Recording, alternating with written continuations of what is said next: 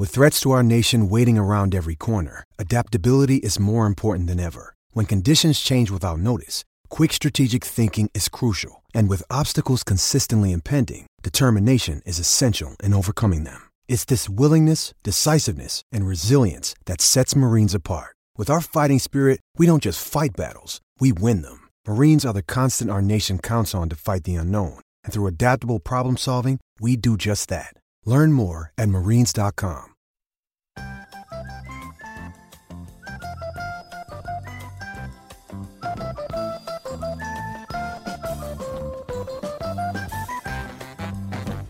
All right, ladies and gents, it's that time. Turn up your speakers, strap on a smile.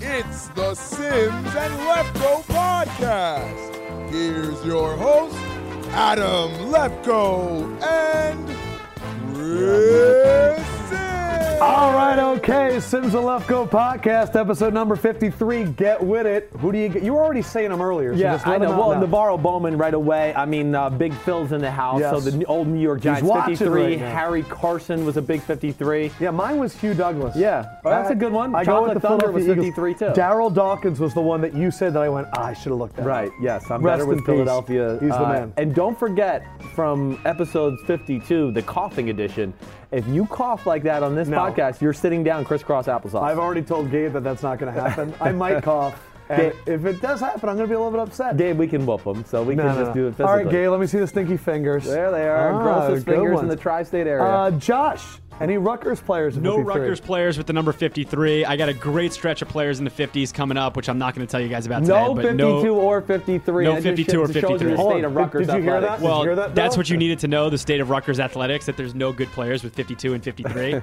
I'd say there's no good players with most numbers on the Rutgers roster. I am holding my breath now. I can't wait for this run of Rutgers. Oh, I know. It's going to be Are you being exciting. sarcastic? Yeah, a little bit. Control room. What's going on, everybody? Oh, Hello, Michelle, control Cam, room. Hunter, George, Jake, Steinmetz. I wish we could take a Hey. snapshot I of see Phil's Steinmetz. face right now as he takes this all in for the Yeah, first I time. know. Dad's like, what the hell are these guys? This is the first time Dad's seen the podcast. This is great. He's seen it before.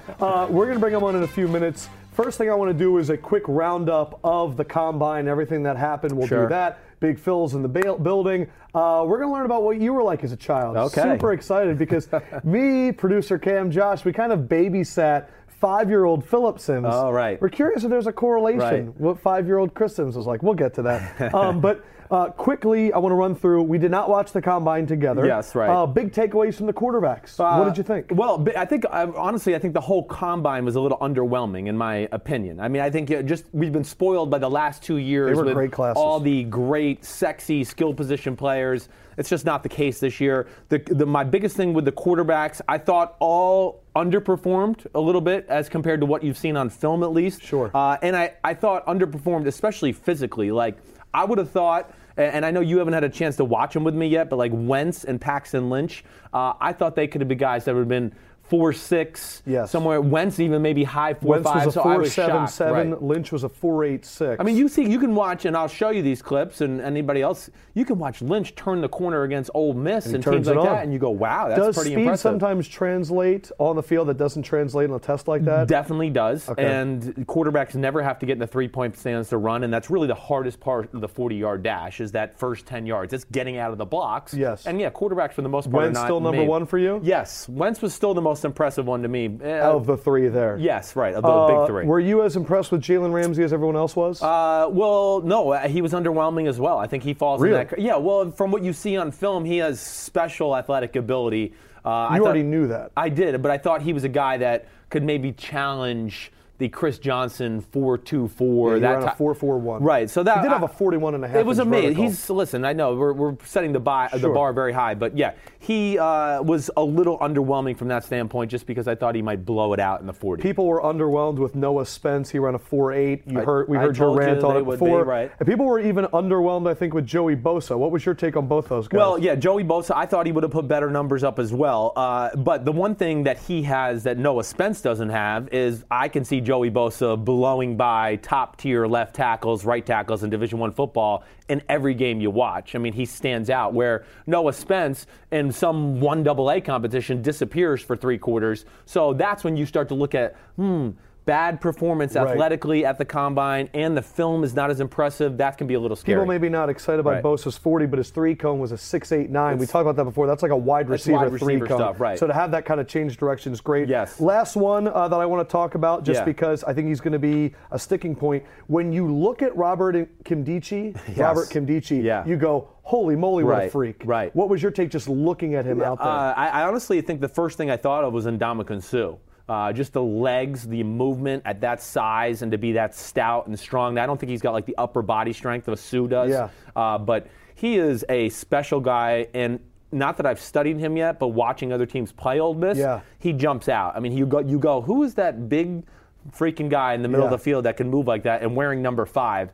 He is Mr. Off-the-field issue He is Mr. Off-the-field issue. Which is going to be tough. So we're going to evaluate him in the future just as a guy. Right. But we're not going to have a chance to meet him and talk to him. No. So that's going to be on the team. Yeah, you got to go on the team. You got to go on hearsay with that stuff. Last thing, is there any other guys that maybe weren't that big that you saw and went, I'm going to have to watch this kid on tape? Well, I think the guy that jumps out to me more than anybody right now, and he's probably going to be a late second round, early third round pick, the Kenyon Drake kid from Alabama.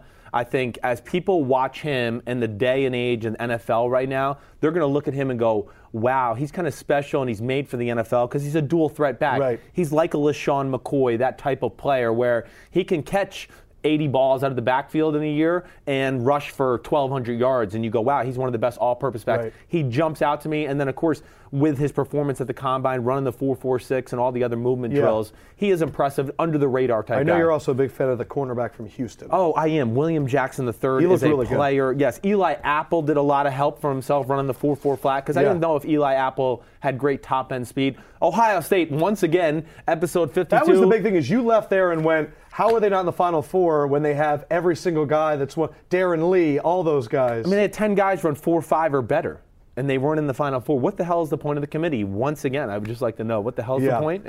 I'll tell you what, you know who didn't really perform well at the Combine? Because there was no freaking Combine?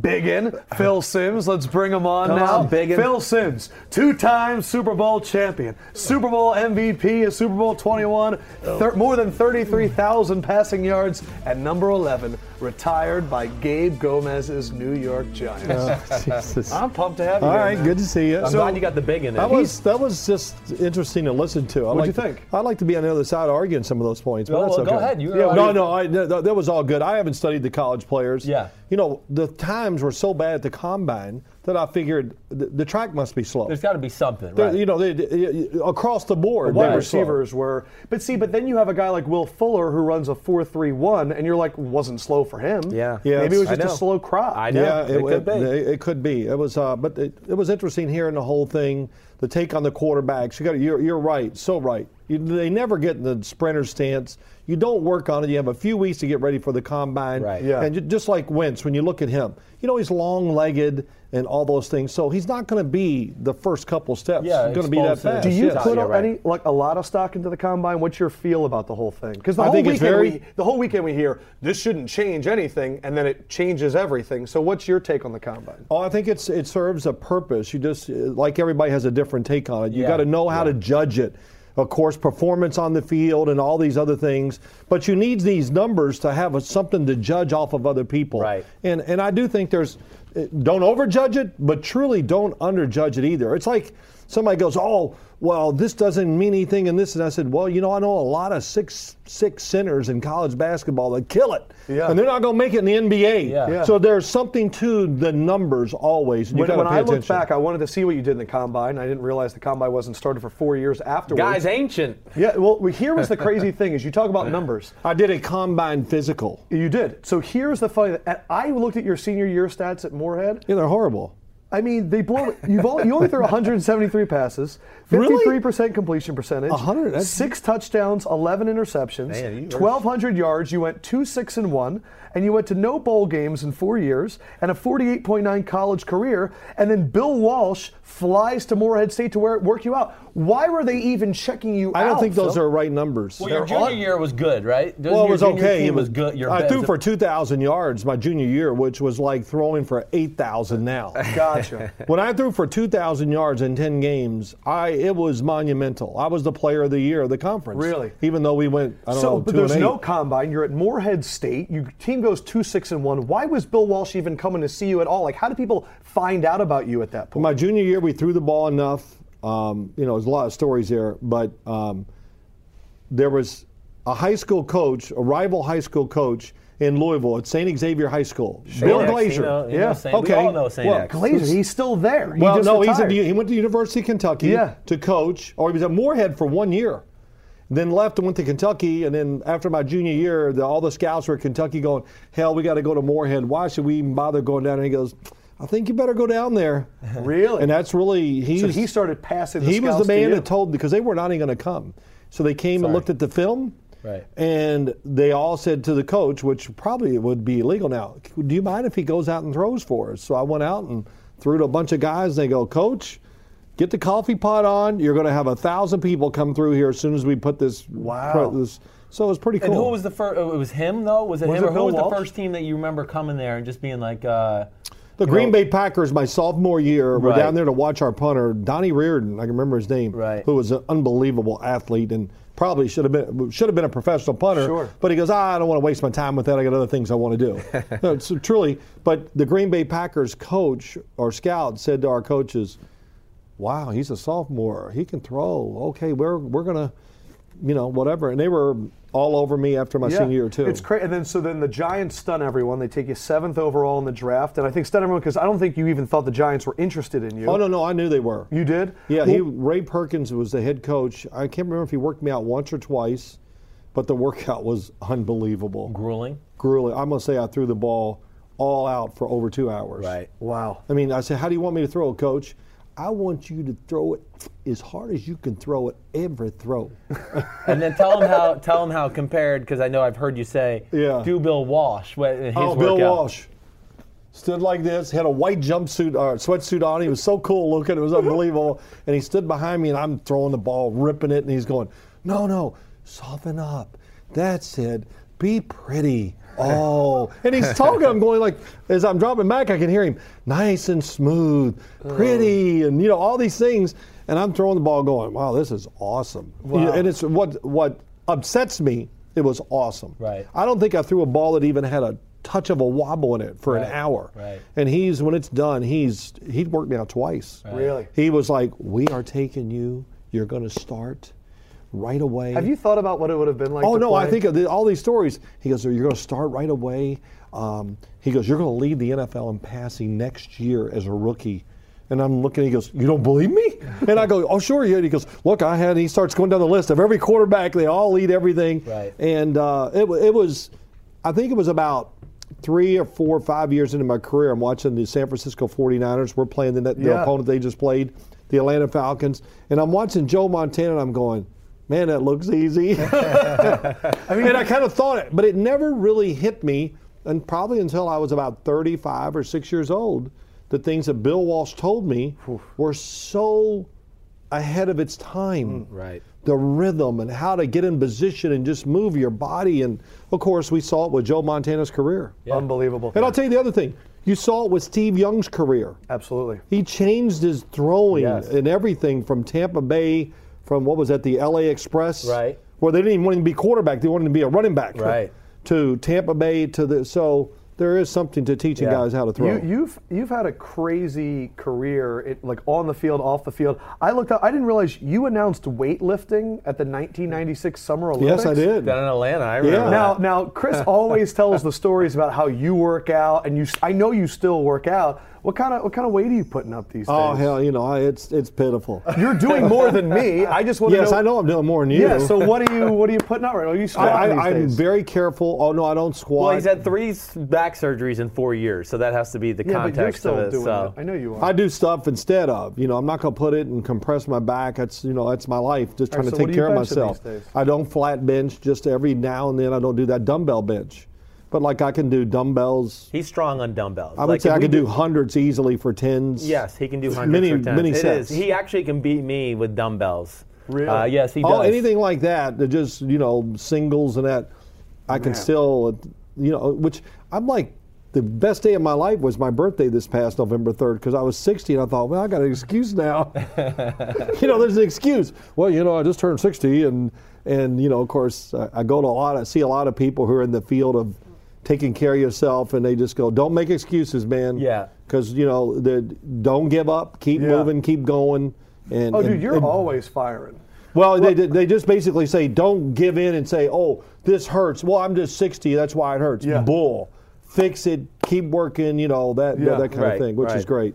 No, I got nothing to say. All right, so his days of trying to, thinking Bill Parcells are going to call someday and have him back. I heard you say, somebody said you said that. Hey, Dad thinks that Bill's going to call him and come for, start a Hey, Phil, we need you. You're 56, but we need you. Can you get in here? I might have at 56. Well, it's funny. I mean, so look, we've always talked about the two lives of athletes. You have your playing career, and then you retire, then you have your life afterwards. And we're seeing that process now with Peyton.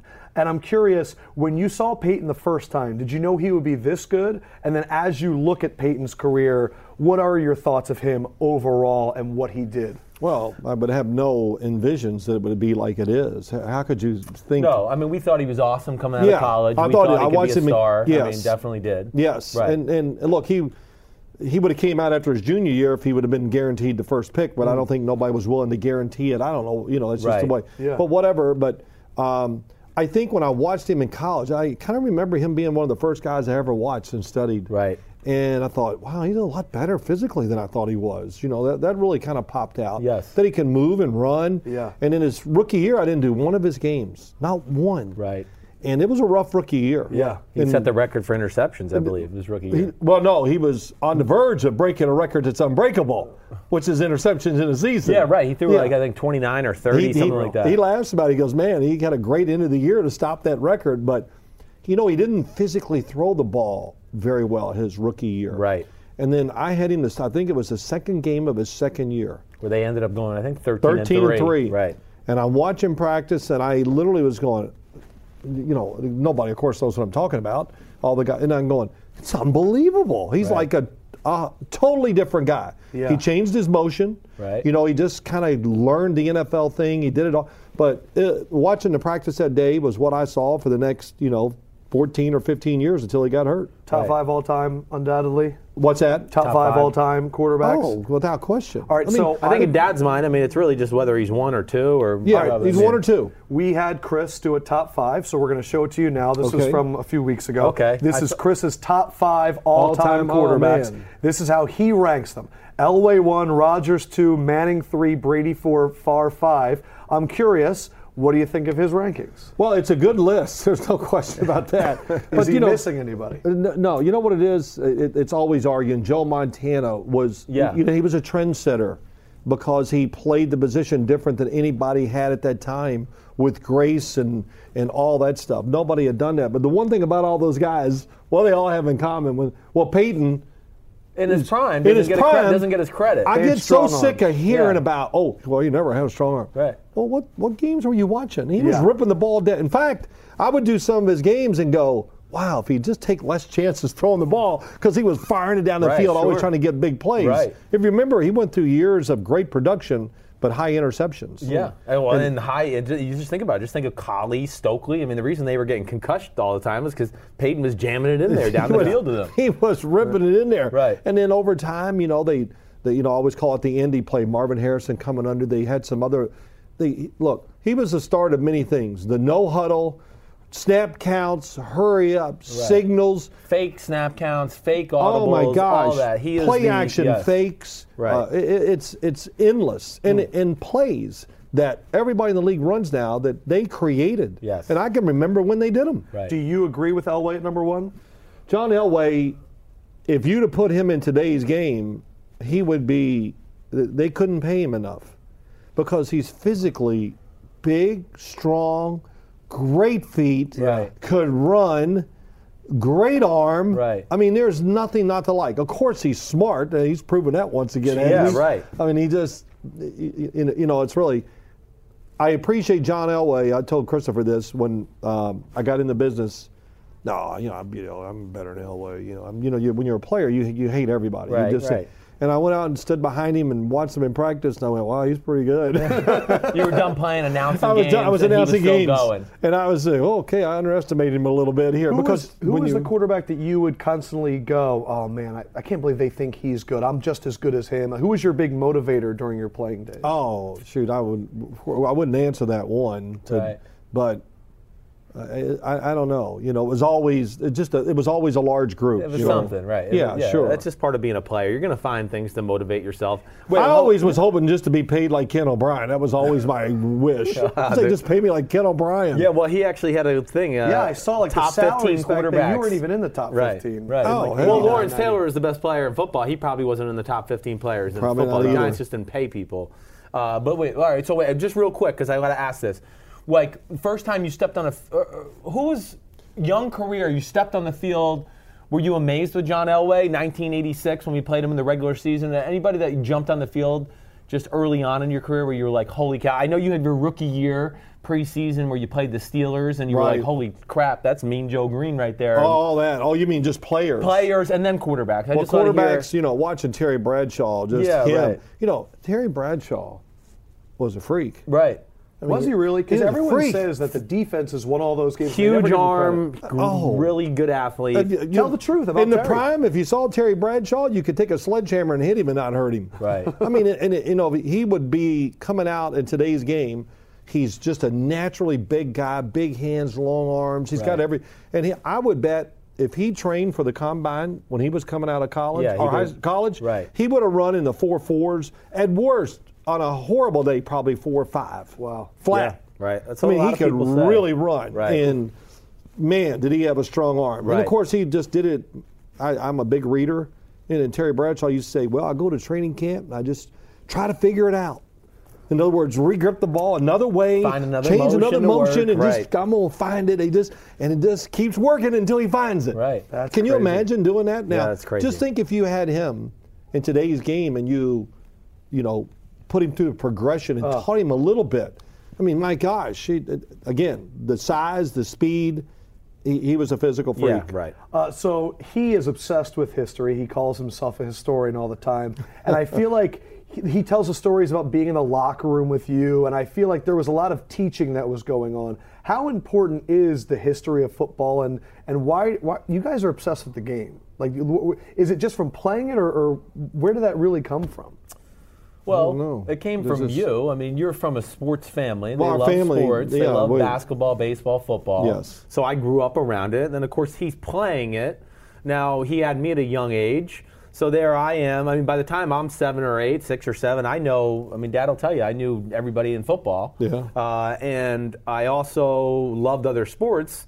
So I probably pulled Dad back in, too, to be like, let's watch this and let's watch that. Was he having that at like 6, 7 years old? Could you tell you're like, this kid's obsessed with football? Yeah. Listen, I always tell people, I could tell. Yeah, he knew more. What was the age when you knew? Oh, it was early. Really early. I'm going to say 3, 4. What was happening at 3 or 4? I could just tell, come on, Dad, let me hit wiffle balls. Dad, let's we played all sports. Heck, we had legendary basketball tournaments in the driveway. Yeah. Boards, and we played. Yeah, and had the whole neighborhood 2-on-2 tournaments. People coming up. Right. We did that. We played whatever sport it was. Let's play basketball. Let's do this. Let's play a game of wiffle ball in the backyard. Now we'll swim for a little bit. That's a great day. What was the moment when you went, he has a chance to make it to the league? What age was that at? Well, I don't know. I honestly knew early, really early. I can't remember the exact age. I just knew. I can tell. That's interesting. My wife asked me 2 days ago, when did you think you were going to be a pro? I said, I can remember the day. I think I was about 5 years old or 4. She goes, really? I go, yeah.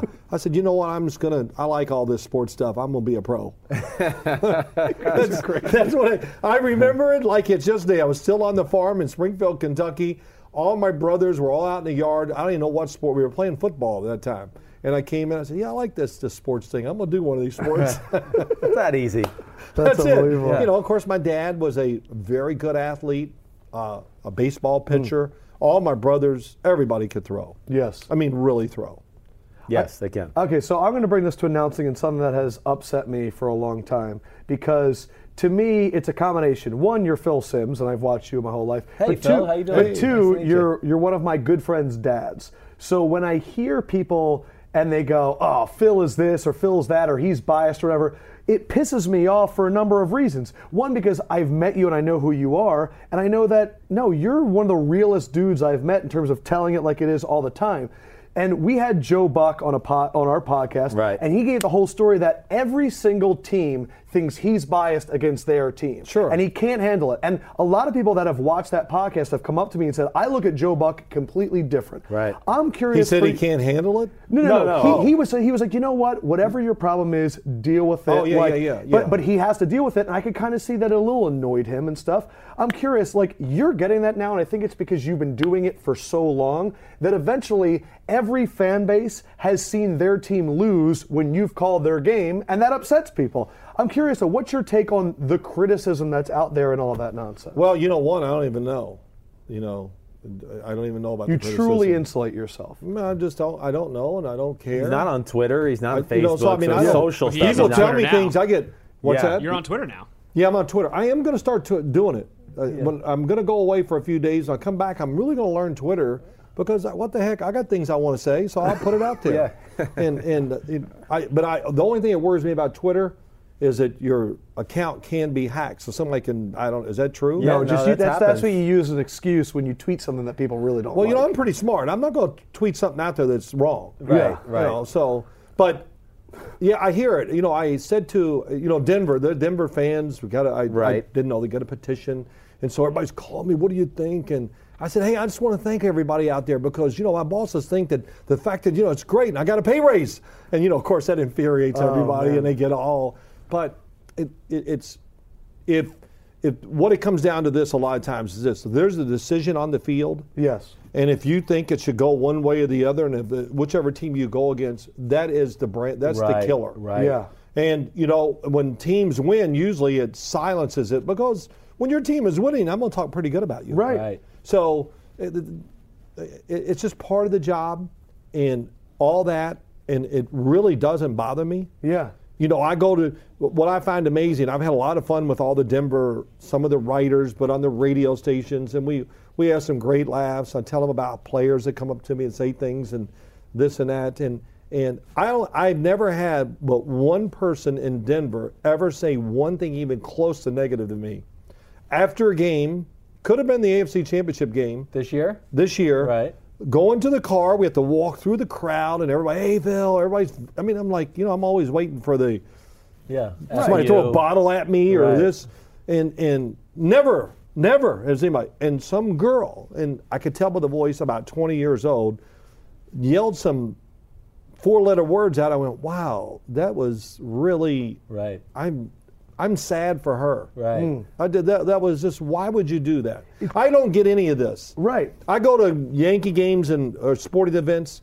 I would never boo. I would never curse at the player. I don't understand it either. That's why I'm asking. I think the other thing is, too, as I heard people saying this past playoffs, oh, you were a Peyton Manning apologist. And I'm sitting there going, are people listening to these games? Like, you kind of just tell it the way it is. You're not there rooting for Peyton. Come on, Peyton. It's none of that. From where, and sometimes it's, listen, it's a 3-hour, you've done games. Yeah. It's 3 hours, and sometimes you don't get in 3 words of what you want to really say. Right. So, it's just amazing how the game goes. But for Peyton Manning to do what he did at the end of the year just shows you how he understood who he was, the team, and how he adapted. Yes. And that is a big deal, Yeah. Especially when you're Peyton Manning and you're an unbelievable superstar, where it's always about him his whole life, and now all of a sudden he's truly one of these guys that's got to manipulate the game to give his team a good chance to win. I still am coming to the realization that they won the Super Bowl with him as their quarterback because I didn't think it was possible. I really was in the notion that Brock Osweiler gave them a better chance to win. You got a cough there? You want to get no, I'm some not of going that? to cough. Watch your mouth. What Super Bowl was this for you that you called? How many has it been? It was 8. It was 8? Do you still get nervous? Because it was funny. So, everyone makes a lot of money during Super Bowl week. Joe Montana, Jerry Rice, they made a lot of money. Sure. I know New York, when you weren't calling it, it's the best part about being a former athlete is these engagements. You kind of locked yourself away for the week. What is your preparation? What is your nervousness level for a Super Bowl? What is that like? It's the same, preparation's really the same. Yeah. I was kind of I was very careful. You get careful. to go to more practice and stuff yeah, like that. I got to see practices. I love that. Listen, going to practice, it's just about getting the feel. Right. Watch practice. What I called you, I think, after I watched Carolina, you said, what'd you think? I said, wow, do they look the part? Right. I mean, they practice hard. Right. Yeah. Because that's who they are. And it was their like identity. It was like watching practice back from the 80s. He was amazed that they rushed Cam Newton for real. Like he was throwing balls in the pocket with people all around him and hanging on him. I mean, they might as well just went ahead and hit him. Right. Really? I mean, he was throwing it. And then the other thing that I couldn't get over is, I'm watching and they're cool. Some teams are really cool. I was walking around in between the players, coaches are all talking to me, and I'm watching Derek Anderson. Oh, cough. Yeah. Derek Anderson, the backup quarterback, is shredding their defense. Right. I mean, it's unbelievable. I'm going, holy Christ, they're going to give up 50 points against the Broncos. And I say something to Ted Ginn walks by. I go, man, Ted, something. He goes, it's every day, Phil. Yeah. Every day. He goes, he shreds our defense every day. Well, that was one of the funny things about the Super Bowl pregame warm-ups. I mean, Cam Newton and Derek Anderson's one of the better throwers in football too. Unbelievable. I mean, they were just throwing, what I always say, piss missiles all over the field. I mean, it was just ripping it. Perfect spirals. And then you look down at the other end, and it was, did you watch Osweiler warm up? Osweiler did not throw a spiral in warm-ups. I'm sure it was one of his worst of the year. It was not. He did not throw the ball well in the warm-ups. No, it was one. I'll say it was one duck after another, and he was probably 50% against air. Really? And then there's Peyton, who was completing the ball, but you felt like if the wind blew 5 miles per hour in any direction, it was going to go all the way 10 yards to the left or right. Well, I watched Peyton the most in warm-ups. Right. I did see Osweiler let a few footballs get away from him. But, whatever. His story of what he did this year as a player, yes, I thought he did a lot of good stuff. He did, yes. I mean, but Peyton is warming up. Yeah. I thought, Peyton looks. I thought he threw I thought he was sharp for Right. where he is, and who he is, right now. So people think I'm a Peyton Manning sympathizer and all that. I do it in the context of who he is and what he's trying to do. Right. And never for a second. When he came in, and I did the San Diego game, the last game of the year, and everybody at the game, what do you think? I said, hey, the Broncos can win the Super Bowl. Yeah. They don't want it's not. It's about their defense. Yes. Right. And Jim did say something that was interesting at the end of the game. He says, the first game of the year, you said, this defense is Super Bowl defense. The Ravens game was the first The Ravens game. game. They won the game pretty much with Just when I watched them in practice and I saw them and I started talking and you look at them, I go, wow, this is a special defense. So you get there for the Super Bowl, the opening animation runs, it starts going. Is it a different feeling than a normal game? No, not really. Okay. I think the big thing I was going to say, and you correct me if I'm wrong, you're always, I think the Super Bowls, he has every story. He's gotten a chance to talk to all the coaches 10 days leading up. So much So he's had information. conversations with the receiver coach, the DB coach, the O-line coach, the same thing on the other team. So he really knows what to expect from both teams and how they feel about the matchup personally. Now, he doesn't share these things on TV all the time, but he knows how they do you feel. not share the information that because you got to be careful, about information. You can't give it out there. People are listening. And these coaches could get that information and go give it right and then to give it back. Has that ever happened before? And do you think teams have a guy that watches the broadcast? Certain teams do, yes. Really? Definitely. So what would the setup be for that? They'd be in a room watching Somebody's it? in the room watching, listening to see if they can pick up something. Right. Like, I hear announcers go, oh, well, they ran that play, but they got a trick play off them. And I go, oh, my God. Yeah. So they watch practice, and so you got to be a little careful. And I'm careful with the information I dispense, about a game sometimes because it could give away a clue to the other team. But really the simpler is better. And I would say, and you know this, I would say 90% of the time, all my first natural instincts before I watch practice or talk to anybody are always going to be the key points to the game. Right. So, as Aqib Talib, I'm so mad that I didn't get to say it during the game because I was peppering him with questions, and he's a really smart football player. A great guy to have in your locker room. And I can tell lots of stories about him that are very funny. But I said, well, Ted Ginn and they're fast, and Philly Brown they're fast, and he goes, well, if we stop their run game, this. I said, yeah, but Cam Newton can really throw, and I'm going on. He goes, I'm not going to imitate how he said. Miss Sims, we can stop the run. We can be okay. We're going to be okay. And just the way he said it, I went, got it. Yeah. Okay, I got it. Yeah. Because awesome.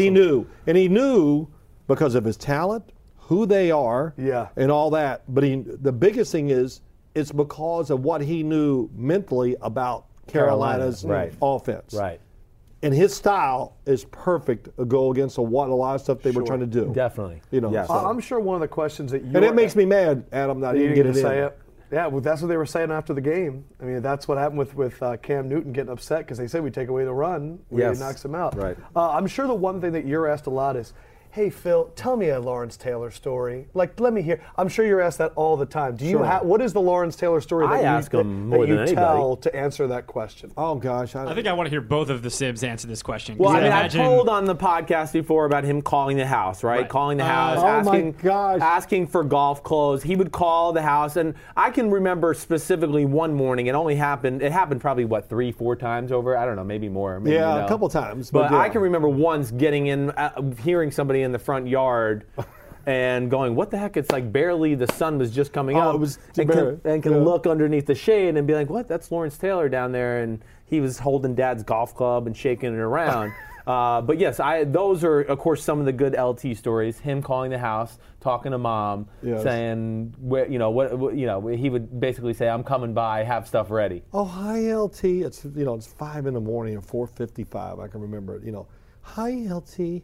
And they talk, and he gives the phone to me. And I can't even tell you what he said to me. Yes. Because it was great. He goes, what the hell is it with you? Always sleeping. At 4:55 in the morning. Right. And he goes, hey, look, I'm driving up the Garden State Parkway. I want to play golf. Find me a course to play at. I don't have any equipment, clothes, clubs, anything. So I'll be there in about 15 minutes. And he pulls up in front of the driveway. He's got leather pants on. So, of course, I have no pants that are going to fit those thighs and everything. So I give him a golf shirt, give him golf gloves. We're the same size shoe. He's putting them on. He's feel good. Well, where am I going to play? Right. So I have to wait till 6 and call a golf place I know. And they say, well, okay, we'll take Lawrence. And the guy goes, what's he wearing? Because it's a club. Right. I said, well, he's got leather pants on. And the guy goes, oh, my gosh. And he goes, send him over. But he's out there swinging the club. And, I'm saying, do you want any breakfast? Man, I don't want it. No. Right. He wants it. And he played that day. Was he a good golfer? Yes. He played till dark. From 4:55 in the morning to where he probably left my house. It was probably getting close to 6. And then he played until dark. He left the course that night when it was dark. Holy cow. But that's who he is. Yeah, what was your relationship like that he felt comfortable calling you at 4:55? Like, how did you guys get so tight at this time? I don't even know. I don't know. I always tell people, apparently he did not like me when he first got there. Really? Just because, he just figured I'm just another nerdy quarterback white guy, whatever, so. But how did you break through that? What was I your don't know. friendship Maybe moment? it was. I don't know. When things turned around for the team in '84, I'm sure they had a lot to do with it. The play, and I always say this: when we scored a touchdown, he's the first guy out on the field. He was always the first guy to be with me. Right. Always. And what are some I got a great picture. It's one of my favorite pictures. In 1993, the Bears game, right. I think Lawrence got a sack or a fumble, and you went out and hugged him. I was going out, and we hugged, and I got the picture, and I just realized, damn, he's big. Yeah. There's a perception of him. I think the Any Given Sunday movie played it up too. He was crazy, he was reckless and stuff. What is a side of LT maybe that we haven't seen that you did see that people don't realize what kind of a person he truly was? Well, I don't know this for a fact, but I just know he gave teammates a lot of money over the years. A lot. Right. I mean, that's just a lot. Yeah.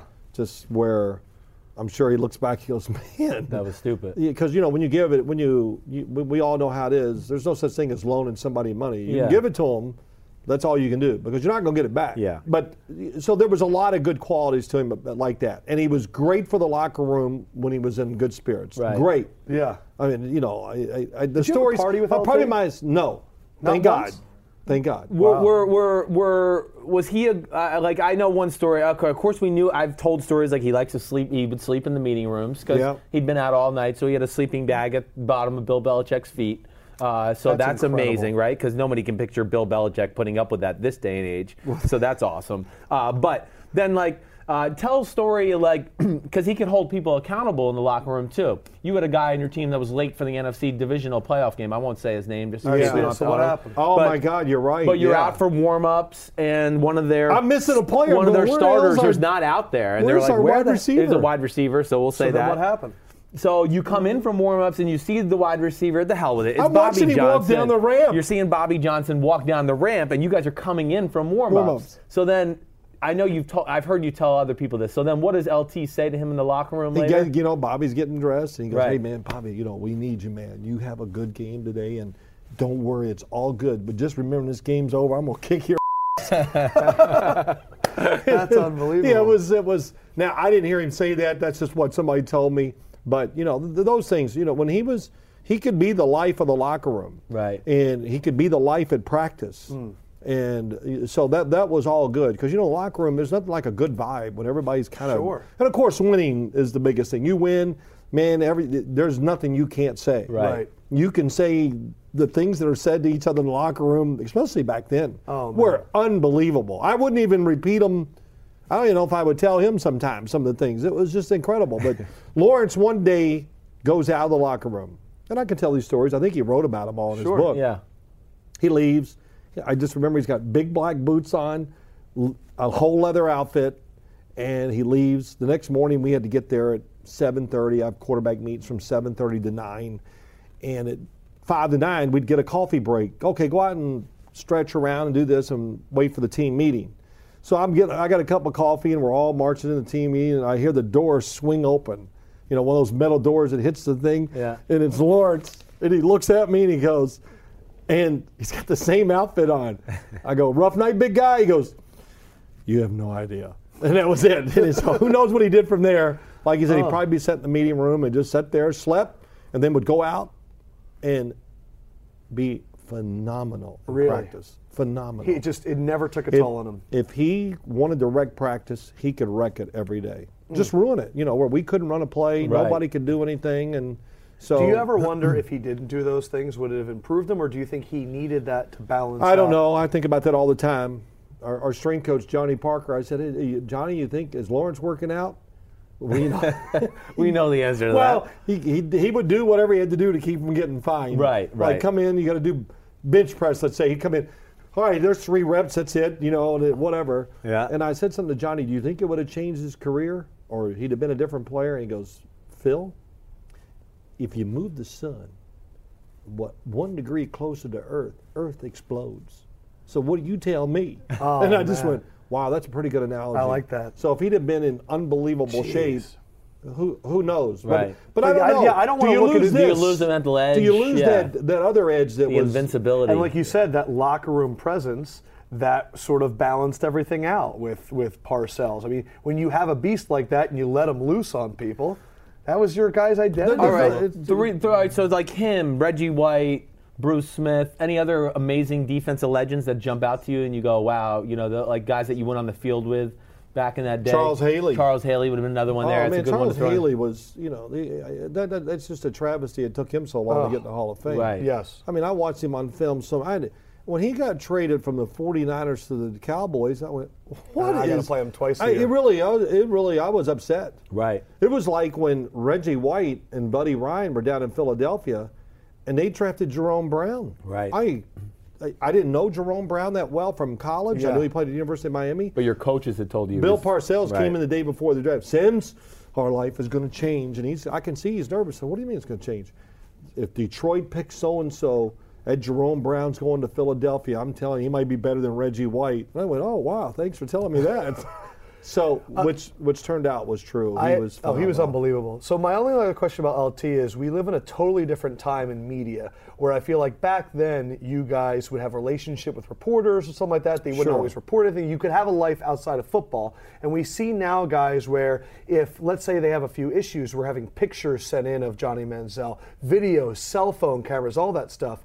Could LT have even played more than a season in the current NFL, or would he have been suspended for all this stuff? Well, look, he's a smart guy. Yeah. He knew how to get around. He was a smart man, so he would have adjusted to whatever he had to do. Yeah. I mean, he still got in trouble and did a lot of things, still has or whatever, but, he would have found a way to survive. Look, it might have changed his life to the good or made his life even better. Yeah. Than, so I don't know. A lot has also changed in terms of quarterbacks' power in the franchises, and this is something that you've been talking about for a long time. Yeah, it's incredible now. Yeah, See what you can That's do. what we're gonna bring it up because you and I have kind of roughly talked about it. But yeah, I do think it's now we're in the day and age more now than ever of the quarterbacks have become the most powerful person in the organization. Yes. I mean, the owners. The owning base is going to basically look at the franchise and go, man, we struggled this year. We're going to keep our franchise quarterback even though he was horrible, but we're going to evaluate our coach. And I think it's very interesting because you're seeing guys like Drew Brees, who I'm not trying to downplay. I know he's one of the all-time greats, but regardless, he's being paid like he's the best quarterback in football. And he's still good, don't get me wrong. And he's hamstringing the rest of the franchise. But, yes, exactly right. But at the same time, they're going to do everything to keep him, pay him, and the rest of the team is hurt because of that. I just want to hear your thoughts on why the quarterback has become so powerful, I guess. What has changed? Well, the first thing, because it never would have happened in your day. I mean, there's no way. No, nobody was. I mean, Bill Walsh was trying to run Joe Montana 2 years after they won the second Super Bowl. He's trying to run him out of town. Yeah. So he wanted him out before that. Exactly. Yeah. So I mean, they won in '84, right? '85 or '86. He won 2 Super Bowls. He won MVP in both. He did. '88 and '89. Well, no, in '88 Rice won. In '89 he won. Oh. He won 81 and '84. His playoff runs. I mean, they didn't even want him to be the quarterback, and then he won 2 Super Bowls, which was. But whatever. But blame New Orleans. Don't blame the quarterback. Yes. No, I don't. So blame the management or whatever and whoever does it. And when you see a talented quarterback, I always say this. They go, you think, how is this quarterback going to turn out? Well, I know he has enough talent to do it. If he doesn't have success, then blame the owner, the general manager, and the head coach, and the coordinator. But why does management do it, I guess, too, though? Why has it become this day and age? Because also, okay, you think the rest of the managements, like 31 other teams, might look at New England and go, they got Tom Brady, and they're paying him like $12 million a year, and they're in the AFC Championship game every year. Maybe we aren't as desperate, or why do you think management has changed from that standpoint? I think you're right. Let's look at the Super Bowl. Right. Let's look at the playoff run. There's other ways to do it. Yes. But the easy fix is always it's the easy answer, and it's what the public demands. It's what the media demands. Quarterback. Right. They can't think past the quarterback. Right. They don't even think about the coach anymore. But yet Joe Flacco wasn't good enough to win a Super Bowl, then he won a Super Bowl. Russell Wilson, same kind of thing. And Jameis Winston was able to pick his head coach. Eli Manning was able to pick his head. You have quarterbacks choosing who their head coach is going to be, and then I look back at your career and I'm like, what the heck? You're getting kicked out way too early. Like, this is crazy. Whatever. You can't even compare. I don't even think about it. The only thing I get mad about, not to regress, but about playing, I wish I knew even half of what I know now then. Right. We talk about throwing all the time. I mean, I did it all by feel too. Right. Every day was a different day. How am I going to do it today? Only thing I did keep consistent, my grip. That was about the only thing. But you did mess with it a little bit, though. 84, you changed it, or 85? 1985, after the opening game, brand new footballs, they were slick. And I go, wow, I just don't like it. And I changed my grip. No, after the second game, I changed my grip the following week. So every time I dropped back again, I forgot who we played, I was thinking about the grip of the football. Right. But and you were a 2-5, so that would be most of my career. Right, 2-5. But I moved it to 2-4. 2-4, which would be the pinky just a little farther up. Make the ball I just smaller. remember, I said, man, I'm throwing this thing during the game. I'm throwing it, go, wow, this is so much better. Right. Yeah. Because then we had no control over the footballs, so you had to throw those rock hard, slick, and you just drop back and go, oh my gosh, it was terrible. Right. But whatever. But the quarterback, it really is interesting.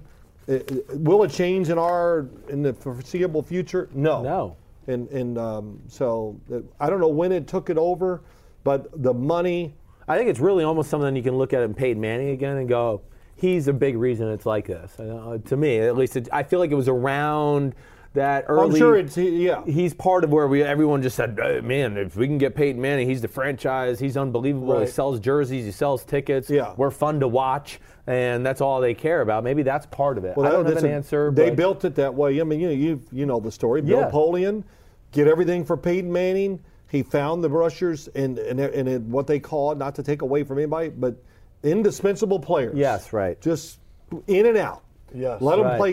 Give me 2 years. Get them out. Get out. Recycle everything. Defense. Yes, it was really simple defense. They did nothing on that defensive side because of that. They wanted to make it simple for people to come in and adjust. One other thing that I know that you don't like to talk about, and I'm going to bring it up because I think that I'd like to talk about, is I think you are so warranting of the Hall of Fame that it annoys me that it's not even discussed as much as it should be. Your performance in Super Bowl 21, everyone should know it. If you don't, then you don't care about the game enough. 22 of 25, 2 of the 3 incompletions were drops, 88%, 3 touchdowns, Super Bowl MVP. You're the first player ever to use the phrase, I'm going to Disney World, which is such a part of our lexicon. It should help. 17 years of doing the NFL on CBS. You literally took over for John Madden in the game Madden. Your life in terms of football mirrors the important aspects of football so much, and I don't know how it's not every year. Like, people were like, we were upset about Kevin Green, and absolutely because he has the sack stat, which is such an important stat, but the last 30, 40 years of football mirrors your life. And it annoys me that you're not getting that call, or that you're not even being the people that are like, wow, I can't believe Phil Simms didn't get a call. I don't even know why people aren't mentioning it like that. I never think about it. I know you don't, because you're a cool dude. I hate even talking about it. I'm really, after when this podcast is over, I'm going to yell cut at it you. out? Yeah? No, you can keep it in. It's fine. People say things, but I think everything you do outside of football, it's just about the field. I do not think, and I'm not saying it as if people say it like, wow, this isn't validating your career. I'm not saying that your career needs validation. You are clearly someone who is so comfortable in your skin that, would it be nice? I'm sure it would be nice. Sure, it would be nice. Let me just say, and this is an honest answer. When I think of the Hall of Fame, I don't put myself in there. So really? That's what I think. I think it's for this, I'll never forget when I was going to the Super Bowl, I go, wow, I thought the Super Bowl was just for, these other people. I didn't know I'd ever get there and all that stuff. So I think the same thing with the Hall of Fame. Hey, if I would have played in the second Super Bowl, we would have won, and maybe if I wouldn't have got hurt a few times, it might have changed things, but who knows? If I'd have won the second one, who knows what would have happened after that? I might have been... Yeah, but my thing is just, I always look at, can you tell the story of the NFL without this person? And I don't think we can tell it. I don't know. I'll say the big thing in Dad's defense. This is the one thing I think people, the fans and the media, don't really realize unless they were really around at the time. Dad was a lot more physically gifted than people. Like, sometimes I hear comparisons. Dad was a game manager. I mean, he was anything but a game manager. They threw the ball. We watch all games sometimes, and he never throws a ball below 10 yards. The whole game will be like, holy cow, this is unbelievable. It's the bomb show. Because it's every throw. It's 30 yards. It's 40 yards. It's 20 yards. So I don't think he gets credit for that. And then they weren't a sexy offense, so that hurts him. And him being hurt. Yeah. Right, him being hurt. And then now it's going to get lost and convoluted with numbers. With these stats. I mean, guys like Blake Bortles threw for 4,500 yards this year. I know I said this earlier today. Crazy. He threw for 4,500 yards this year. I would argue he didn't throw. This Dad doesn't have to be a part of this conversation because I know he's not going to like this comment. But Blake Bortles, I would argue, didn't throw 5 quality footballs the whole year, and he threw 4,500 yards. Yeah. And listen, he could still be a good player, but the stat discussion has gone crazy, right? I mean, you had a year where it was like 50. I think it was like 93 was like one of your best years. It was like 15 touchdowns, 4 interceptions, or something like that, and it was like 20-something hundred yards. And it's like it was just a different style of football back then to compare it to numbers now. Well, he threw for 4,084 or 85. He led football in passing yardage, I believe, and he threw for like 3,800 yards. That led football. So it wasn't even a 40. It wasn't even a 4,000 year. But he led football. I think it was 85. Can you look up 1985? Yeah, I don't know. Yeah, well, we did throw. Yeah, it was just. Yeah, it was. But it's a different era. It was a whole different thing, and now I laugh. I do numbers. I don't ever bring them out on TV sometimes just because I'm curious, and I go, wow, so and so just completed 35 passes, and 28 of them were 5 yards and shorter. Right. Well, I ran about that all the time. But it's just amazing. The numbers, the quality of the throw and what they do. And, I say that about people all the time. I'm trying to think of a good example. Joe Flacco, he's never really played in a numbers-friendly offense. Right. Nor will Cam Newton, nor will Russell Wilson. I don't know if they'll ever. Well, I think the reason it's interesting, too, is to bring it to basketball. Oscar Robertson just came out and said, Steph Curry's not that great. And in terms of, it's not great defenses and stuff, it's such a different game. Sure. They're not in the paint. They're outside. And the changing of eras. Yeah, so it's just... It is interesting. Well, I remember the old Knick teams with Pat Riley. Oh, come on, it was like football on a basketball court. There was the toughest. It was a brawl every game. Right. If somebody wasn't hitting the floor when they came down, it was incredible to watch. I know you're not. It was 74-69. That was like the normal scores for Knicks games. As the quarterback of the New York Giants in the '80s and the beginning of the '90s. What was it like in New York? What other athletes were out there that were really enjoying themselves that you guys were kind of around? I don't remember being around anybody, because it's not like today. If I saw one or two Jet players in the offseason. Every now and then you see like a Patrick Ewing and stuff like that, because he was always. I always remember as a young kid, if we were somewhere with him, he would come over and say hello to you. And I think I made a comment once. And somebody said something I said, I hope we can just be as tough as the New York Knicks. When you watch Patrick Ewing and them, nobody plays harder than the Knicks. If we do that, we're going to be fine or something like that. Right. So I don't know if he read that or whatever. But Patrick Ewing was, always admired how he. I mean, come on, he played hard. One of the greatest of all time. He played so hard. I admired that. So and I get that's another great subject. Why has he not got it? NBA head coaching job. Yeah, it's a good question. He should be given one just for what he's done to the game, what he did in New York, and how hard he played. Yes. Because, come on, he can do just as good as most of these other coaches are doing. Coaches that are out there. I want to bring up something that I know that neither of you guys have seen. Okay. I just want to pull up and show it to you. I want to ask him this anyways because I actually am interested in this. Because you've played some all-time great teams. So I'm going to make you pick the best one you played, okay? You played the 85 Bears in the playoffs. You played the 84 Niners, who were 15-1. I actually asked Joe Montana, too. I said, who was the best team you ever had? He goes, 84 was probably our best team. He goes, 89 was our best offense. All right. So 84 Niners, 85 Bears. Let's throw 92 Cowboys in that conversation. Wow. And then you didn't play the Steelers in the regular season, 79 or 80. No, I played them, and that was my first game I ever played in. It was a preseason game against the 79 Steelers. All right, so we're not going to count them. So I want you to rank 84 Niners, 85 Bears, 92 Cowboys. Hard to do it all. I know, but just give me your best shot. Just the Niners, that team, it was. I wasn't thinking in those terms or whatever. Yeah, but thinking back, man, did I take a beating. In the 84 playoff game. Right. In fact, when I opened the door after we lost. Right. I think we lost 24-10. Right. I think you're right. I opened the front door, it's early in the morning and as I opened the front door, I looked at my wife was at the door and I opened the door and I go, I didn't get hurt.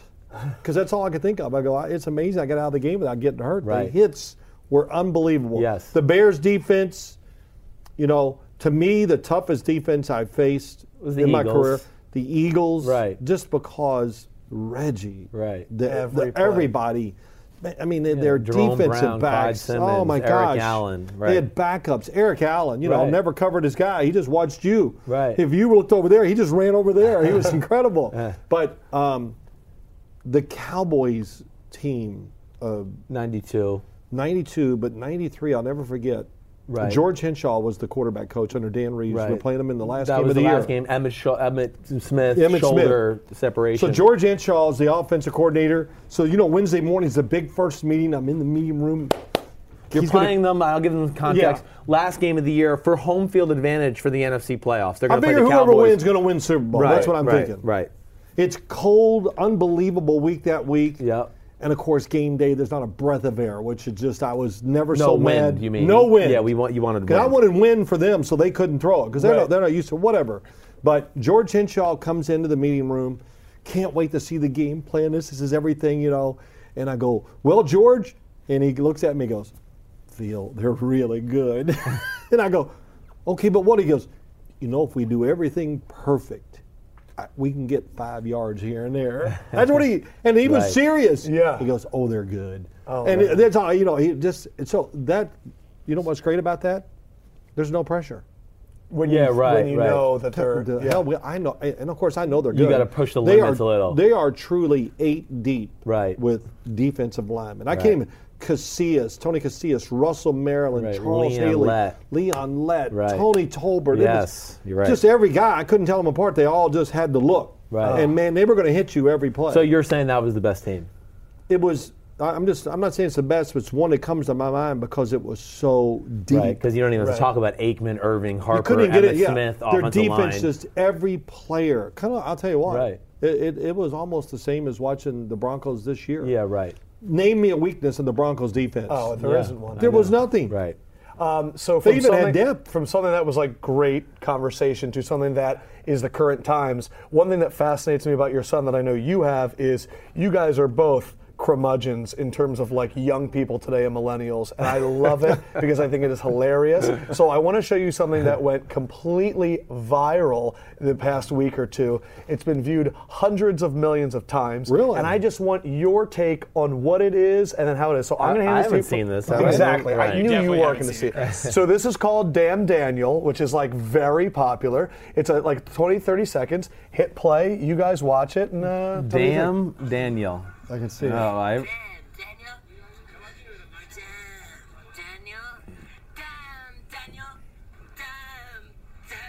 This is my problem with the universe right now. Damn, Daniel, I don't give a damn about your life. Damn, Daniel, I still don't give a damn. Got a good sneaker collection, but I still don't give a damn. Daniel, back at it again with the white vans. Dusty, man. Daniel. This is the world we live in. Well, you know what? Yeah, what's your take, Big? Well, my take is he'll probably have a reality show and make hundreds of millions of dollars. He was brought on to the Ellen Show, given a lifetime supply of vans. He was offered a modeling contract. Are you kidding? Really? He's being proposed to on the internet all the time. Wow. What did you think when you saw that? He's not surprised. No, it's just the way, it's unbelievable. Look, radio shows. I mean, my mom calls me and she's like, I can only listen to the podcast. I can't see it. I don't know how to see it. So that just tells you the household I'm in. No, it's getting better. We're getting better. I'm getting on the computer but not more. Your guys' technology things. My question is in terms of what society is right now, millennials, the reliance on the phones, Snapchat. Yes. What's your take on where we've come, what it was like, Well, it's amazing. I can remember saying, clearly going, I'll never get a cell phone. That's stupid. I mean, how stupid is that? And now I'm not that I'm not a huge cell phone guy, but I at least have it around me. You're a good texter. And I flip out if I think I've lost my phone. Because it used to be I knew everybody's number, but I've kind of gotten to one of those guys. I got to have your number. I don't. Yeah, right. I still know his. Right. I mean, heck, you're going to be all over Twitter these coming days. I'm going to try to get into it. Do you see the good in it, or are you kind of, because he hates the self-absorption. Well, I'm going to do it for the good of it. I hope. Okay. That when I say something, it's because I want to give some information out. People always. I do a lot of radio shows during the year. If I'm sitting at my desk and watching games, there gets a point you got to stand up. You're like, oh my gosh, I'm going crazy watching all these tapes, and one of my friends or somebody calls me and says, yeah, sure, let's do it. How long you want? 15? Yeah. Well, I'm not coming on unless you give me 20. Right. I got a lot of stuff I'm not going to be able to talk about during the game. I want to talk about it now. Yeah. So I do a lot of radio shows, and you know that, and you do the business. Everybody's got a radio show, so they're always looking for guests. And I said, man, call me. Don't be afraid. If I can't come on, I'll say no. Right. Or text me. That's how we do it. He's actually one of the older. I mean, out of the older generation. He was pretty quick with the texting. I got to say. Do you think your dad's ever taken a selfie? No. Oh gosh, no. Yeah, definitely not. I mean, when we were at Rayo's with Bo Dietl and that whole thing, and he was just figuring out Twitter that last summer. It might probably be the last time he tweeted. What's wrong with selfies, Phil? Right. I just don't. I let people take them of me now. I wouldn't at first. I go, no, give it to somebody. But I give up because quick selfie. Yes, do it. I said, can you move it back so my head's not quite 3 times whatever. So. But yeah, selfies. You can't see anyways. Come on, get in here. All right, get in here, go. Stevie. This is Steven Nelson. now. that's Steven all right. Nelson. This How are is- you? We're How are going you? in the longest podcast in the history of podcasts right now. You're actually not, Chris, No? which is the scary thing about how long some of the other ones have been. Yeah, you're right. I You're thought right on Phil pace was going right to call now. me Kevin again. He called me Kevin? No, I didn't. Oh. No, you didn't. He called me Steven. Oh, because that's really what we should have had is him calling John Stewart the wrong name. Oh. At the end of the show. He was like, "Good, thanks for having me, Bill." No, John, Tom. I called him You Tom. called him Tom. And the next day, John Stewart's opening monologue was like, "Phil Simms knows my secret nickname. He called me good old Tom." It was great. He crushed me. He crushed you. But you know, it was like those. It was a great thing for his show. It was. He had a lot Because of his fun whole with it. monologue the next day, he just crushes me. Right. That's And awesome. I saw it too. That's cool. But you know, I think we were talking about Tom Brady a lot. Yeah, you might have been. You're right. And the crowd was. It was an It was a interesting. giant. It was a giant. Oh, he's a Giants fan. By Yeah. the way, No, the crowd was you're great. totally going to take a selfie of us and you're going to tweet it out afterwards. It's going to be like a monumental moment. Really? Yeah, it's going to be great. Yeah, I like your chances. All right, Kevin. Let's go ahead, Kevin. All right, Kevin, what do you got for us? We ready to Kevin, go? look, the shirt. It's Steven. Steven, you funny guy. You just did it. Every time, Phil. Steven, batting 1,000. I will never hold it. Hold it. I'll never forget. Yeah. You're Steve Jobs. Steve Steve Jobs. Jobs. Yes. I will never forget. That's Steve how I Jobs. remember everybody's name. Yeah.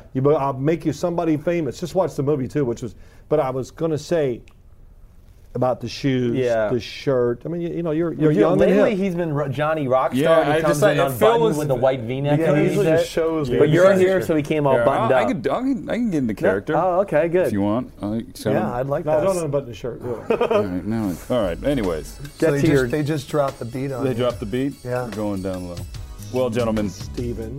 we just watched Kevin, watch the 88th Annual Academy Awards. Of course, Leonardo DiCaprio took home the winner for Best Actor in a Leading Role. About time for the record. We've heard stories on this very podcast from one Chris Simms about his interactions with a former winner for Best Actor, Matthew McConaughey. My question, not for you two, is for Phil Simms. Phil, the coolest actor you ever interacted with in your playing days. Oh wow. Well, I got to interact with Tom Cruise. Yeah. That was pretty cool. Like Days of Thunder, Tom Cruise? That big? No, That would have been. no, Top it was Gun. early. It was been an airplane. You know what the hell's the name? The airplane movie. Top Gun. Thank you. The airplane I movie. was doing a commercial with John Elway And for he was Eastern there. Airlines, and I guess he was in the next studio or whatever, and he came over and said hi to us. That's How cool. tiny was that guy? Oh, I don't remember that. I just remember, wow, it's Tom Cruise. And John Elway and I, we had just played in the Super Bowl, so we were actually laughing about it at this Super Bowl. Yeah. The whole thing. He goes, yeah, so that was great. Right. A few. Who would? I'm trying to think. Anthony Anderson Yeah. was. We text you from time to time still. He won a He's bet funny. from me, and he says, I had to send him a $100 bill, sign it, and the whole thing. But he was great. And I've run into him a few times. I ran into him in New York. I think it was last year. He's just great, a lot Right, of fun. So right. I haven't really met a lot of like big superstar Dude, actors you're a and really good actresses. actor, too. I mean, that Bigelow tea commercial, you are fantastic. That was a terrible. That day was the start of my days. Of your back. Your I back just issue? remember just When going. you walk out of the tunnel at the end, you're like your back's It's the going most side to side. dramatic tea commercial I've ever seen. It's the way it's supposed to be. It's like Phil Simms is running for president. Actually, he's selling tea. And every time I see it, it's like that's like the video of like honoring Phil. It's Oh my great. gosh, that's pretty funny. It is funny. Yeah, but I remember walking, going. They said walk the field. I said I can't do it anymore. That's it. I can't walk anymore. And because I was having these pains. I don't know what. It's hard to explain. But I said I can't do any more walking. I can't stand here. So that was my last walk. Well, Mom always said, who was it? You were in Vegas. Mom always said she thought, was it Diana Ross? Diana Ross. Mom thought Diana Ross wanted to take Big Phil home one night. Yeah. No, she was. No, Diana Ross was extremely nice. We got to meet her backstage. Supremely nice? Yes. Supremely, yes. Right. Yeah, I couldn't get over how Nice. great she was and how Right. nice. Yes. My gosh, she was. I didn't quite get that vibe, Yeah. but my wife My did. wife Yeah, did. look, so his wife was worried that he was Flirty? Oh, no. Or Diana Ross. Nice. We have a running joke. I told his wife that he was flirty. It got bad. Oh, really? Yeah, it Yeah, didn't go like wrong. our first month knowing each other. He's like, you know, okay. Chris, he's kind of flirty. And then, of course, like a month later, she was like, I was thinking about what Adam said about Oh, you that's being very flirty. good. She did the Bill Walsh. She did the Bill Walsh. Bill Walsh, it was his left hand. Always under. Yeah. You got another one for us? Real quick before DJ Simons, you start spinning that. Another question for Phil. Can you confirm? Did you just curse? Yeah, we're You're allowed to curse. curse. One curse. I think we were a little Yeah. bit more respectful with your dad. We were. Right I now, don't I know come why. in looking like. It's the okay. It's okay, Jack Kevin. It's all right, Wagon Kevin. is. Come on. Can you confirm Don't do that, or refute Chris's story that he's tight with George W. Bush?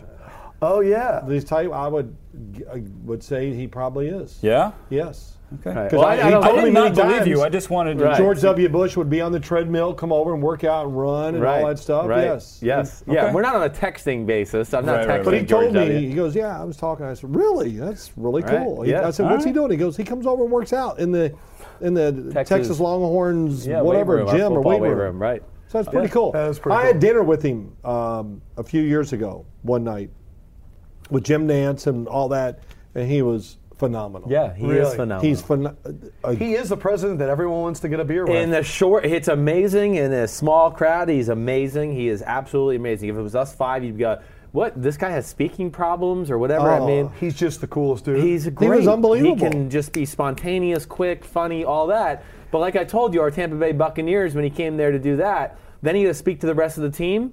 And it's like, where did the guy that just was being funny with the Yeah. small group go? Where did he go? It was very funny how that transition he was like, happened. we're standing there, you know, you go, Sims? Well, I'm not going to imitate him. He goes, man, you're a big fella. That's incredible. And then Jim says, you know, Phil's quite a golfer. He's a whatever handicap. There's no way. You don't know do handicap or whatever. I go, well, I am. I really am. But you can't shoot. You know, it was great. He just was going to take no bull. And He's a ball buster. I love it. well, yeah, he was. But I just remember the dinner. He was an unbelievable Have you storyteller. eaten with any other presidents? Yeah. Well, I Richard was at the Nixon. White House. What about Oh, those I went to times? Richard Nixon. in Jeez, I New forgot Jersey. that. When he lived in North Jersey, Dad went over there for lunch. What, 2 different times, I believe. Yep. He was I'll tell you great. about his life. Don't worry. Yeah, I forgot. And then, Yeah. and then I did get to go have dinner at the White House once, and Ronald Reagan was president. Right. And I sat with George W. Bush's father. Right. He was at the table with us. Herman. HW. And he was great, Right. too. Just, now all this protocol, don't worry about it. Just eat. Okay? Because, you know, I'm afraid to pick up my fork. You know, it was really, and I wore of course, it's black tie, and I wore a red tie. No, you know, I just figured, well, it's just tuxedos, so I wore a red tie. Right. So I'm in the reception, and I am sweating bullets. I go, Dinah, why don't they don't let me in because I got a red tie? You know, now I'm thinking, what? I'm just an idiot. Why don't I just wear a black tie? And all of a sudden, I'm in the room, and there's 100 people, let's say, and here comes David Stern, the commissioner of the NBA, and he's wearing a green tie, and he walks over, he goes, I bet you were sweating about that red tie. So he knew. He knew. I He go, was sweating, I am yeah. so glad to see you. That's awesome. It is amazing. You did that That last is the second. odd couple. You and David Stern. David That would be Stern. like remaking Twins. You know what I remember about that? I got to meet Ronald Reagan, but Joe Paterno. Oh, you got Was Joe there. Pa there? It was Joe- right, 86, they won the national championship. Joe right? Paul was cutting loose, man. Yeah, he's having fun. He was cutting loose. What does a Joe Pa cutting loose mean? Dancing on the table. I mean, On the table? What? Really just going crazy dancing. This is Joe Pa, like everyone's grandfather with like But glasses apparently, this big. he was like that. Right. You know, I've heard, and he goes to coaching conventions, and he's out there with his wife, and he's swinging her around, and he's jumping around, and yeah. That's awesome. incredible. Is that great? Yeah. Yeah, that's what I remember, but not meeting the President of the United States, but Joe Paterno dancing up a storm. You're like, I'm doing well. And then you look up and Joe Pa's dancing on the It's table. unbelievable. It was great. Man, the White House gets crunk. I didn't realize that. Well- Turns up, as they say. When the whole thing is over, they had like a party. that's when you can really that's when everybody have has fun. fun. Right. You know, the president's not going to be there. All the Right. dignitaries leave, and they just leave all the people they invited. Right. So it's All right, like you got partying 1 in the hour. White House when the parents are gone. Yeah, that's right. You got 1 hour. Let it go. Wow. So All right, hit it listen up. to stories from Big Phil all day That long, was but awesome. We have one more. DJ Steinmetz, he's now spinning that stuff. Can't crush it anymore. Go for it. From bushes to burgers. Dirk Nowitzki of the Dallas Mavericks now has a hamburger named after him at American Airlines Center in Dallas. And Josh Kendrick Lamar will give you the ingredients in just a little bit. But my question for all three of you quickly, if you could have a signature sandwich or hamburger, what would be the ingredient? Oh, I've always wanted to I even thought if I made enough stupid money to where I could just spend it on crap, I wanted to have my own burger place. Like yes, we talked about this. Burger place, and I make a mean chocolate shake with it. Oh. So like You're Sims a huge milkshake Sims fan. and Shakes. So I told you. I would Sims and Shakes. There's a I like place. Shake and Sims. Shakes and Sims, maybe? Yeah. There's a place on PCH in Huntington Beach where I'm from called Simsies. Oh, you now. told me about this, right? Sims. I took a Is picture. it and two I said- M's? It's It two M's. It was. And it's ZY. I but want Simsies. bacon burger, no cheese, some onions, barbecue sauce, good French fries, and a chocolate shake. That is the Chris Sims special right there. Nice. Okay? Yeah. Well, now you're not going to eat with a roll. You're You're off bread. I am in total preservation. That's right, it could be a sandwich. It doesn't have to be a burger. As my mom said, you got to be tough to start getting when you get old. And I go, yeah, Mom. Of course, my mom at the time was like 80. I said, yes, I know. Then you start thinking, but. Now what is? Yeah, I don't even know what you would eat now. I wouldn't even. A turkey burger with. It could be a sandwich. It could be chicken. Well, could be all this anything. stuff. I watched my diet. I exercise, do all this. And I just went and took a big physical. And my body fat was through the roof. So I'm really heartbroken over that. So Sorry, you can join me, Team Romo body over here. is that you? That's what he calls himself, Tony Romowski. Tony Romo. I would say. You know what? Why don't you come out and work out one day with me? I think we need to do a video of that. That sounds I like a would video let to you me. video it. Yes. Incredible. We're going to do a Sims and Left Go special. That would be it. Big and I do Lefty. a couple charity workouts where people at charity events You can't auction call to it come and work out with me. And the first time I did it, there was a fellow who came in. I'm sure he's not going to see this, but I figured, okay, he paid for this workout. We're going to get it. Right. And we crushed it for 1 hour. And I said, and after it was over, I said, you okay? He goes, oh, no, I'm good. We go to have a bite to eat. So the fellow who's with us, we're at the restaurant, we're waiting. And I'm starting to go, well, you think he got lost? And we're trying to call him, whatever. He pulled along the side of the road. Is he cramping or throwing up? No, he was getting lightheaded and having hearts. And I went, oh my gosh. I'm going to kill somebody. And he finally got there, and you could tell he was visibly a little shaken up. So ever since then, when I've done these charity workouts, Yeah, Dad's famous for having people come to work out at the gym he goes to, and he tells the trainer that trains us, hey, Christopher's coming on Friday. Let's kill him.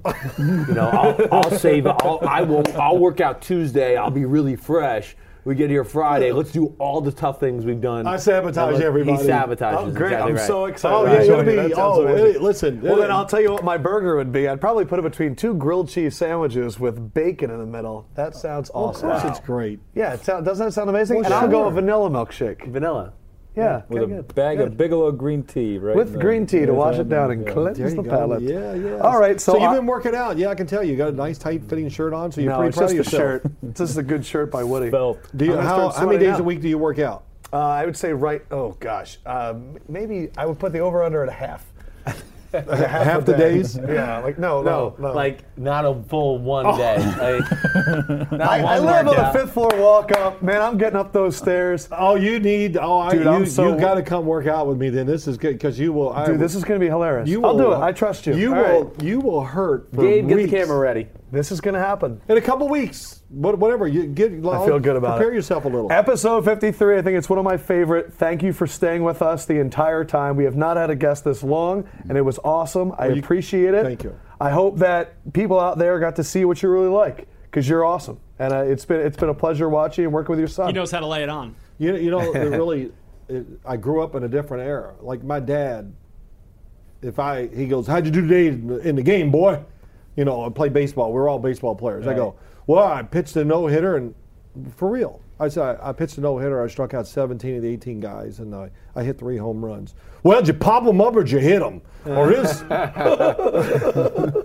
not exaggerating. Yeah, he was brutal. He was brutal. Right. Oh, man. No matter what I did, Well, if you wouldn't have stayed out so late last night, you'd got 8 hits instead of 7 in the doubleheader, and just. That's why you're very humble. So my thing is that I hate compliments. I could tell. Let's just let it go. So I'm just going to lay them on. I think you're extremely attractive. I find you wildly intelligent, and you're one of the best guests we've ever had. So awesome.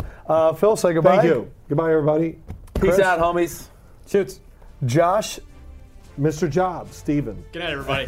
See you next time. Josh, you work with me. I got you. I'll never forget you. Gabe, let's see his sticky fingers. Yes. Control room. Thank you for hooking it up. Way to go. Hey, we got Breffo in there now with some Pellegrino. Hey, some bubbles. Awesome. Episode 53, episode 54, it's going to be right around when free agency starts. So we're going to be breaking down real NFL. I know we said we're going to do draft. There's 6 or 7 weeks after that. We got a lot of time. A lot of time to do draft. So we're going to dive in. The quarterbacks.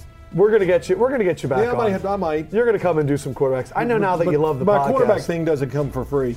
Oh, well, we'll get there. Episode 53 is in the book, of course. Hit us up on Twitter at Sims and Lefko. Subscribe on iTunes. Leave a comment. We like positive reinforcement, unlike Phil. We'll take it all day. Give us the compliments. Sims and Lefko in the books. Thanks for watching.